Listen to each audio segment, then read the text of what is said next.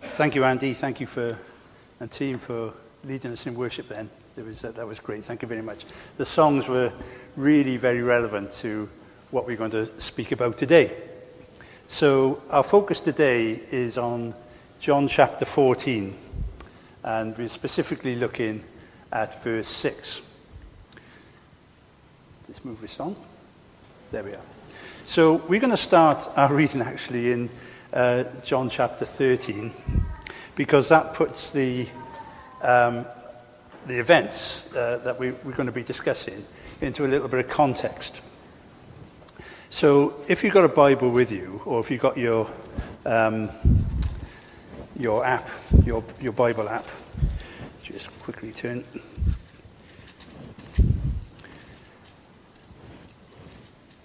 We're going to start actually in John chapter 13, because that actually brings us into a little bit of context to the dialogue that's going on between Thomas and Jesus speaking to his disciples in John chapter 13, and John chapter 14. And in John chapter 13, verse 1 says, "It was just before the Passover festival.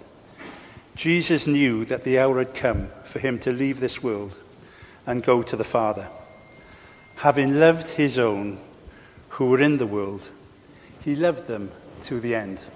And that's the start of where we are, because the reading today is very much in the last week of the earthly life of our Lord Jesus. In fact, it was in the last days and the last hours before our Lord Jesus was betrayed. And in chapter 13, we read that Jesus is with his disciples and that Jesus is greatly troubled. That's what the reading says. And whilst he was there, he was with his disciples, and he starts to wash their feet. So here we have a wonderful picture of our servant king, the Lord Jesus, washing his disciples' feet. King of kings, the Son of God, and there he is stooped lowly, and he is washing his disciples' feet. The job of a servant. And of course, he comes to Peter, and Peter is very brave, isn't he? He's a lot of bravado with Peter. And he says, "Peter, Lord, I'm not going to don't wash my feet." And Peter says, and the Lord says, "Unless I wash your feet, then you have no part with me." And Peter says, "Well, just not my feet, but wash me all over." And then after that, Jesus breaks bread with his disciples. In fact, the reading that we had before communion in Corinthians 11 is actually referring to this time in John chapter 13. And Jesus breaks bread and he says that one of you is going to betray me. And of course, Judas, he leaves, and the disciples think, he's just gone away just to buy some food or to give some money to the poor. They didn't realize that he'd gone to betray them. And Jesus talks about his departure, and Peter says to him, Lord, I'll stick with you. I'll stick with you right to the very end. Whatever happens, Lord, I'll stick with you. And Jesus was able to say to Peter, "Peter, even before the cock crows in the morning, you will have denied me 3 times." So we find ourselves, the scene is an upper room, Jesus with his disciples, with his followers. It's very dark, the mood is low, and things look very bleak. And then we get to chapter 14, and then the heading of the first verse of chapter 14 is that Jesus comforts his disciples. So let's just read what's on the screen. "It was just before the Passover festival. Jesus knew that the hour had come for him to leave the world and to go to the Father. Having loved his own who were in the world, he loved them to the end." And then we skip a lot of verses, and we get to that part where Jesus comforts his disciples in chapter 14. And this is the first verse. Jesus said, "Do not let your hearts be troubled. You believe in God, believe also in me. My Father's house has many rooms. If that were not so, would I have told you that I am going to prepare a place for you? And if I go and prepare a place for you, I will come back and take you to be with me, that you also may be where I am. You know the way to the place where I am going." And then Thomas said to him, "Lord, we don't know where you are going, so how can we know the way?" And Jesus answered, "I am the way and the truth and the life. No one comes to the Father except through me." Let's just pray. Lord, we just pray today that you will open the eyes of our hearts. Lord, where there's darkness, fill us with your light. Where there is mist and fog, Lord, lift that, we pray, and fill us with your presence and your light in Jesus' name. Amen. Amen.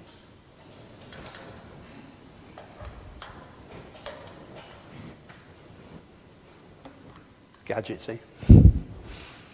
Okay.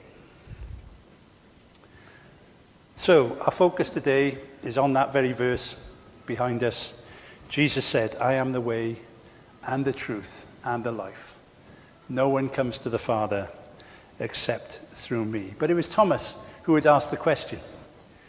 And Thomas, he's a funny old fellow, isn't he? You know, with Thomas, if a beaker was 80% full, he'd be worried because it was half empty to him. Thomas, this is the same Thomas who, in a matter of days, would speak to his fellow disciples and say, "I will not believe unless." Thomas, it seems, at this moment in time, is spiritually and emotionally lost. He says to Jesus, "Where are you going?"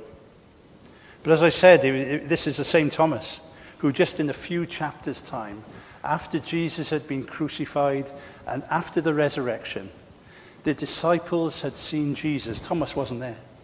The disciples had seen Jesus because Jesus appeared to his disciples.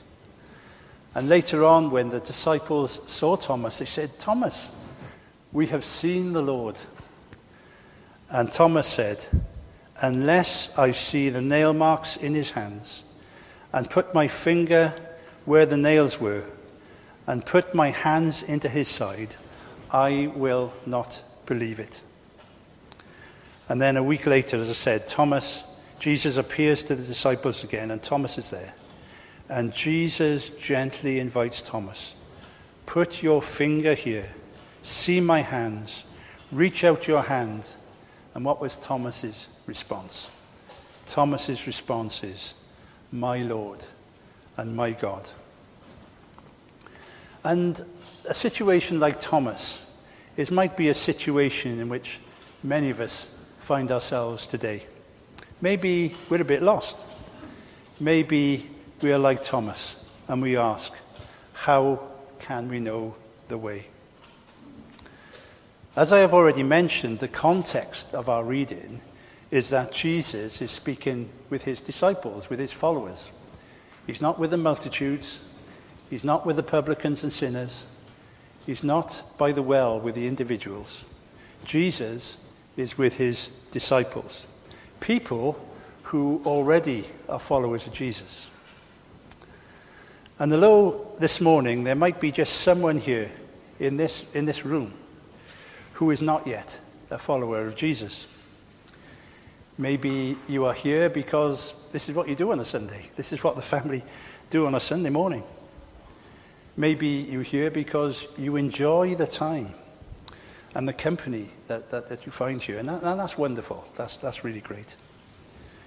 Maybe you're here this morning because, do you know what? It's just a bit of your own space. You can get out and you can just come here and you can sing and listen to the music and listen to the word. And that's just a little bit of your own space. But you wouldn't really say that you know Jesus. Maybe you are not even sure about the existence of God, the need to be reconciled and at peace with the God. And if so, what is the way? Don't all religions lead to the same God? Well, I'm sure that there's something that we can all agree on. And that is, despite there being a lot of good, and I'll come to that later, there is still a lot more evil in the world. And God calls that evil sin. Basically, sin is disobedience to God. It could be an awful crime, or it could be just missing the mark. But God says evil is sin. In Romans chapter 3, verse 23, we read, "For all have sinned and fallen short of the glory of God." It applies to all of us. We might not have committed awful acts, but we have fallen short. We have missed the mark. And what is the result of sin? Well, again, in the letter to the Romans, we read in chapter 6, verse 23, that the wages of sin is death. In Isaiah 59, verse 2 says, "But your iniquities," that is our sin, that is missing the mark, "have separated you from God." Just look at this image. It's just an illustration of what is truth. There's ourselves, there's mankind on the one side, and there's a holy and righteous and eternal, everlasting God on the other side. But in between, there's a great gap. And that great gap has been caused by our sin, by our disobedience, by our missing the mark. And that's great separation, because a holy God cannot have sin in his presence. So there is the gap between God and mankind, a separation. So how can mankind reach and be reconciled to God? Well, the answer is, it's through Jesus. Jesus said, "I am the way and the truth and the life. No one comes to the Father except through me." Right at the very first chapter of the Gospel of John, John's account, we read this. "He," that is Jesus, "came to that which was his own, but his own did not receive him.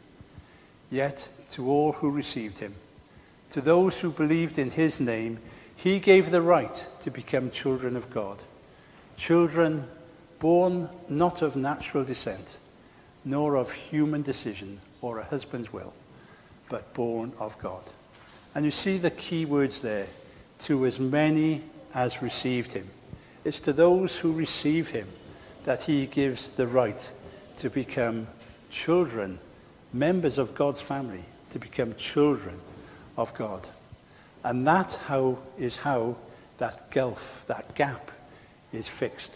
Not because of our good works, not because of our religious activity, but it's because of what Jesus has done. In Ephesians 2 we read, "For it is by grace that you have been saved, through faith. And this is not from yourselves. It is the gift of God, not by works, so that no one can boast." So that verse makes it clear. It's not by works, it's not from ourselves. Our salvation, we are saved through faith and through God's grace. I didn't quite finish the verse when I read Romans 6:23 just a few slides ago. I didn't quite finish the verse, because the verse does say, "For the wages of sin is death." But do you know what? It doesn't end there. That verse doesn't end there. The verse goes on to say, "But the gift of God is eternal life in Christ Jesus our Lord." So we've learned a few things. We've learned that our reconciliation to God, how we come to God through John 14:6 is through Jesus, because Jesus said, "No one comes to the Father except through me." We know that it is by God's grace, and that it's nothing that we can do of ourselves, because despite all our goodness, we still miss the mark. So I asked a question earlier on, and it was a deliberate question. I said, how can we reach God? But do you know the great news is? is that we can't and we don't have to, because God reaches down to us through his Son Jesus. There on the cross, God bridged that gap between himself and mankind through the death, the blood, and the resurrection of our Lord Jesus, which we've remembered this morning and celebrated this morning. So we discover that our good works is not enough. It's only by grace, God's grace, that we can be saved.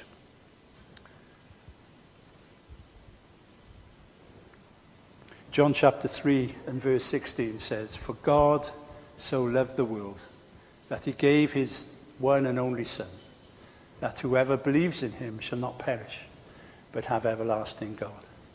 So even though God gave us this great gift of his Son, the Lord Jesus, to come to this earth, to be rejected by his own, which we just read, but to as many as did receive him, they could become children of God. He loved the world so much that he gave his Son. But there's a role for us to do as well. We must receive him. We must believe in him. And we must know that our works, our good lives, that they're not good enough.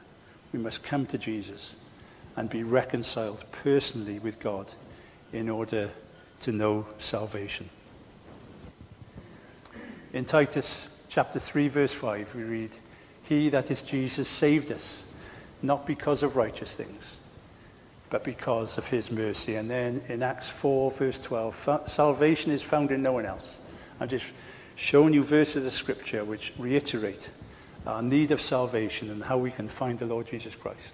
Salvation is found in no one else, for there is no other name under heaven given to mankind by which we must be saved. And this is one of my favorite verses, Colossians 2 verse 15, but verse 13 to 15. "When you were dead in your sins, God made you alive with Christ. He forgave us all our sins, having cancelled the charge of our legal indebtedness, which stood against us and condemned us. He has taken it away, nailing it to the cross." Isn't that wonderful? Our sin and our disobedience and our separation from God, nailed to the cross. And all we have to do is believe and accept him. "I am the way, the truth, and the life. No one comes to the Father except through me." So I'm just going to pause a little minute before, and I promise I won't keep you long. I'm just going to pause a little minute just to pray again. Lord, we pray again that you will open the eyes of our heart. Open the eyes of our heart, Lord, that we might see you. Where there's darkness, bring light. Where there's death, bring life. Where there is hopelessness, bring us confidence and true hope in you. And Lord, we pray for this room this morning. Lord, we pray that if there's one soul here, will one soul, Lord, respond to your calling this morning? Lord, we just pray for one soul to be saved this morning. One soul. Lord, I ask this in your name. One soul this morning to respond to you. Amen.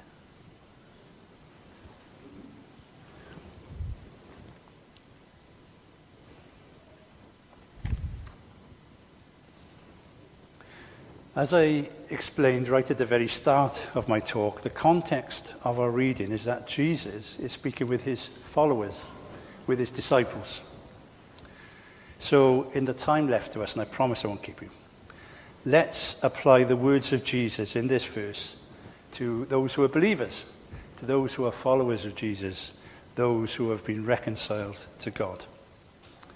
So first of all, in the verse that we're looking at, 14:6, Jesus said, "I am." And that's an important phrase. And he actually uses it repeatedly in the previous chapter, chapter 13.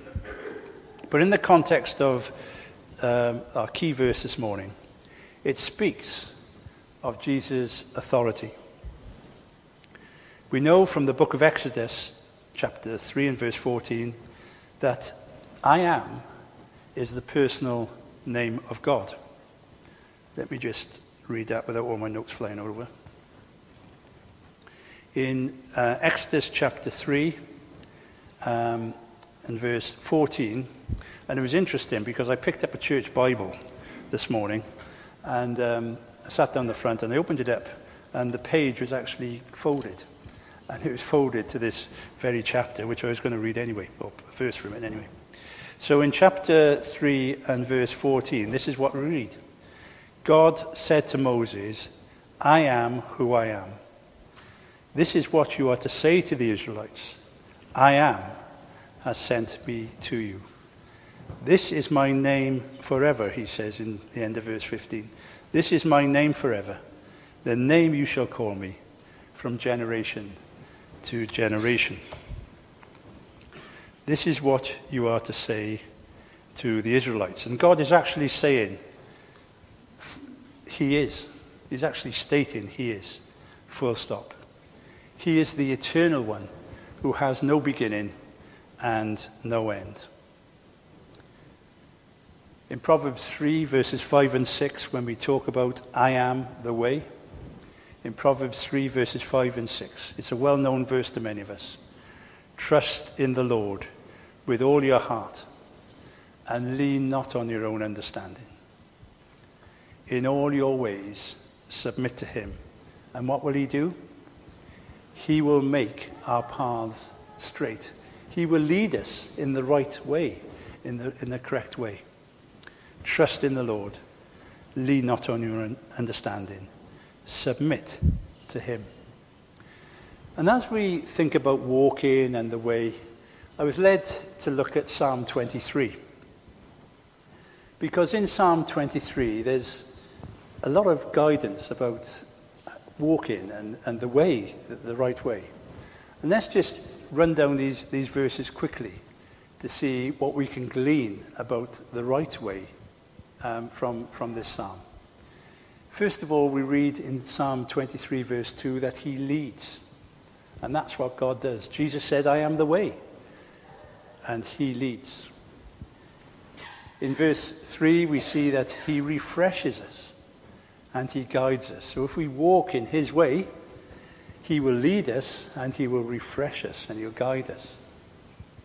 He is with us. And how much safer can you be than God being with you? He is with me. And just as Jesus was comforting his disciples in John 14, he will comfort us.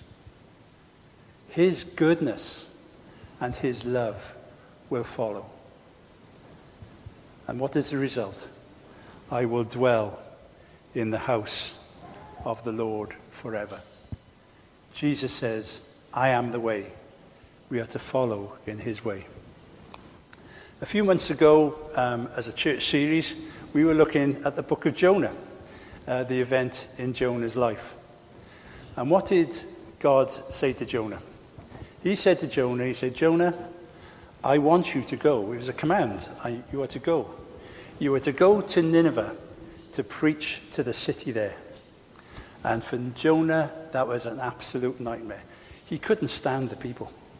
He really couldn't stand the people. And in fact, if you read right through Jonah, you will see that right at the very end, he still didn't like them. He couldn't stand the people. It was the last place that he wanted to go. But again, if you look at the journey to Nineveh, it's actually right up close to Iraq. So there's Jonah in Israel, and that's an awful journey to go on foot in those days. Because organized gangs and criminal gangs are something that's not new. That would have been prevalent then as well. So it's an awful journey. It's mountain, there's all sorts, there's desert. What an awful journey. And when you get there, you don't even like the people, and he knows that in advance. So God calls Jonah to go to Nineveh. But what does he do? He doesn't go to Nineveh. He goes down to Joppa, and he gets a boat, and he sails towards Tarshish. Now, I don't really know where Tarshish is. All I know, it's probably somewhere on the coast. Some people think that it might even be as far as Spain. So if you've been to Barcelona, my dear, if you've been to Barcelona, Sandra and I have been to Barcelona recently. If you've been to Barcelona, it could be round about there, but who knows? All we know, it is somewhere on the Mediterranean. So Jonah, he gets into that boat and he sails off towards Tarshish. And do you know what? If God calls us to do something, if God shows us the way, if Jesus says, I am the way, and he shows us and he guides us, do you know what? Satan will always have an alternative. And what an alternative this was for Jonah. Do I go on an awful journey to somewhere I don't like? Or do I get a boat in the Mediterranean with a gentle breeze, Joppa being a trading town at the time, plenty of fruit, sitting on the top deck with a gentle breeze going through the Mediterranean? And that's what Jonah chose. But what the devil didn't tell Jonah is what lay ahead. It was storms.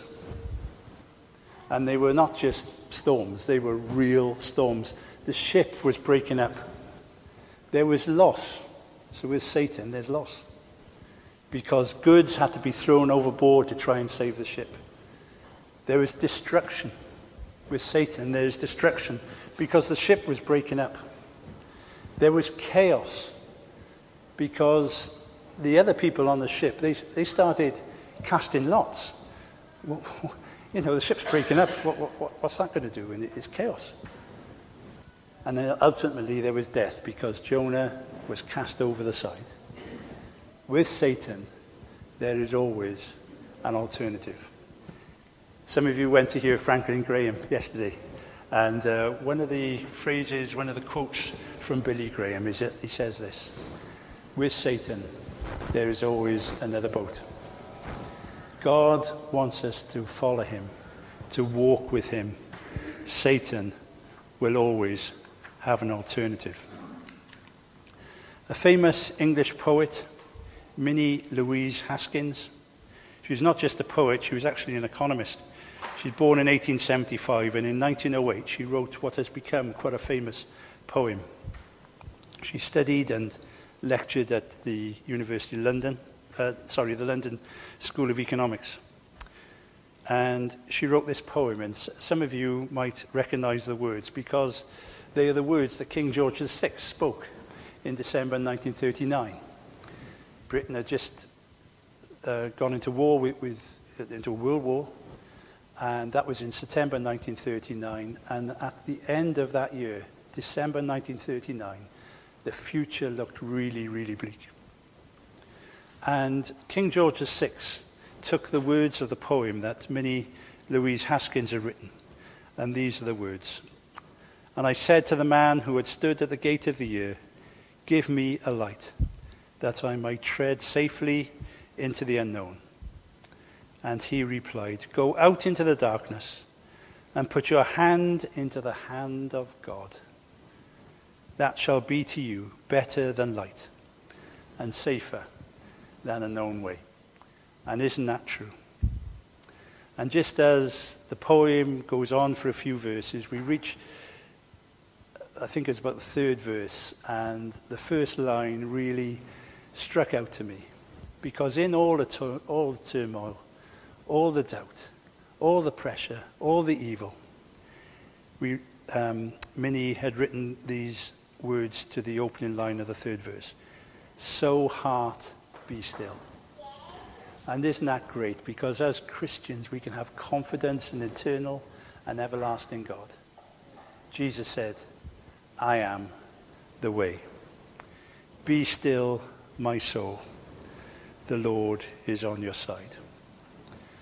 So we read in that verse, Jesus answered, I am the way. But he didn't say I am the way and, well, the truth and the life as well. Jesus said, I am the way and the truth and the life. So let's just have a look at those other words just for a moment. So Jesus is not just the way, he's the truth. And in a world where truth is convenient or not convenient, that's the sort of world we live in today. Whether it's our political leaders or whether it's anything else, truth is not always convenient. But truth is important. It's not just truth, the whole truth, and nothing but the truth. Because if it's not truth, then it's a lie. And Satan is the father of lies. The truth. Jesus said, if you hold to my teaching, you are really my disciples. Then you will know the truth. And what does the truth do? It's there in bold. And the truth will set you free. Jesus said, I am the way and the truth. But he's the life as well. I have come that they may have life and have it to the full. Remember, with Satan, there's always another boat. There's always another way. Jesus says, I have come that they may have life and have it to the full. Praise God. I've overgone my time, so let's pray. Lord, we just want to thank you for the truth of these words. We want to thank you, Lord, for the account of this time so many years ago when you were with your disciples. And you could say, as you comforted those, if I go, I will come again. I am the way and the truth and the life. Lord, we give you thanks this morning. Amen.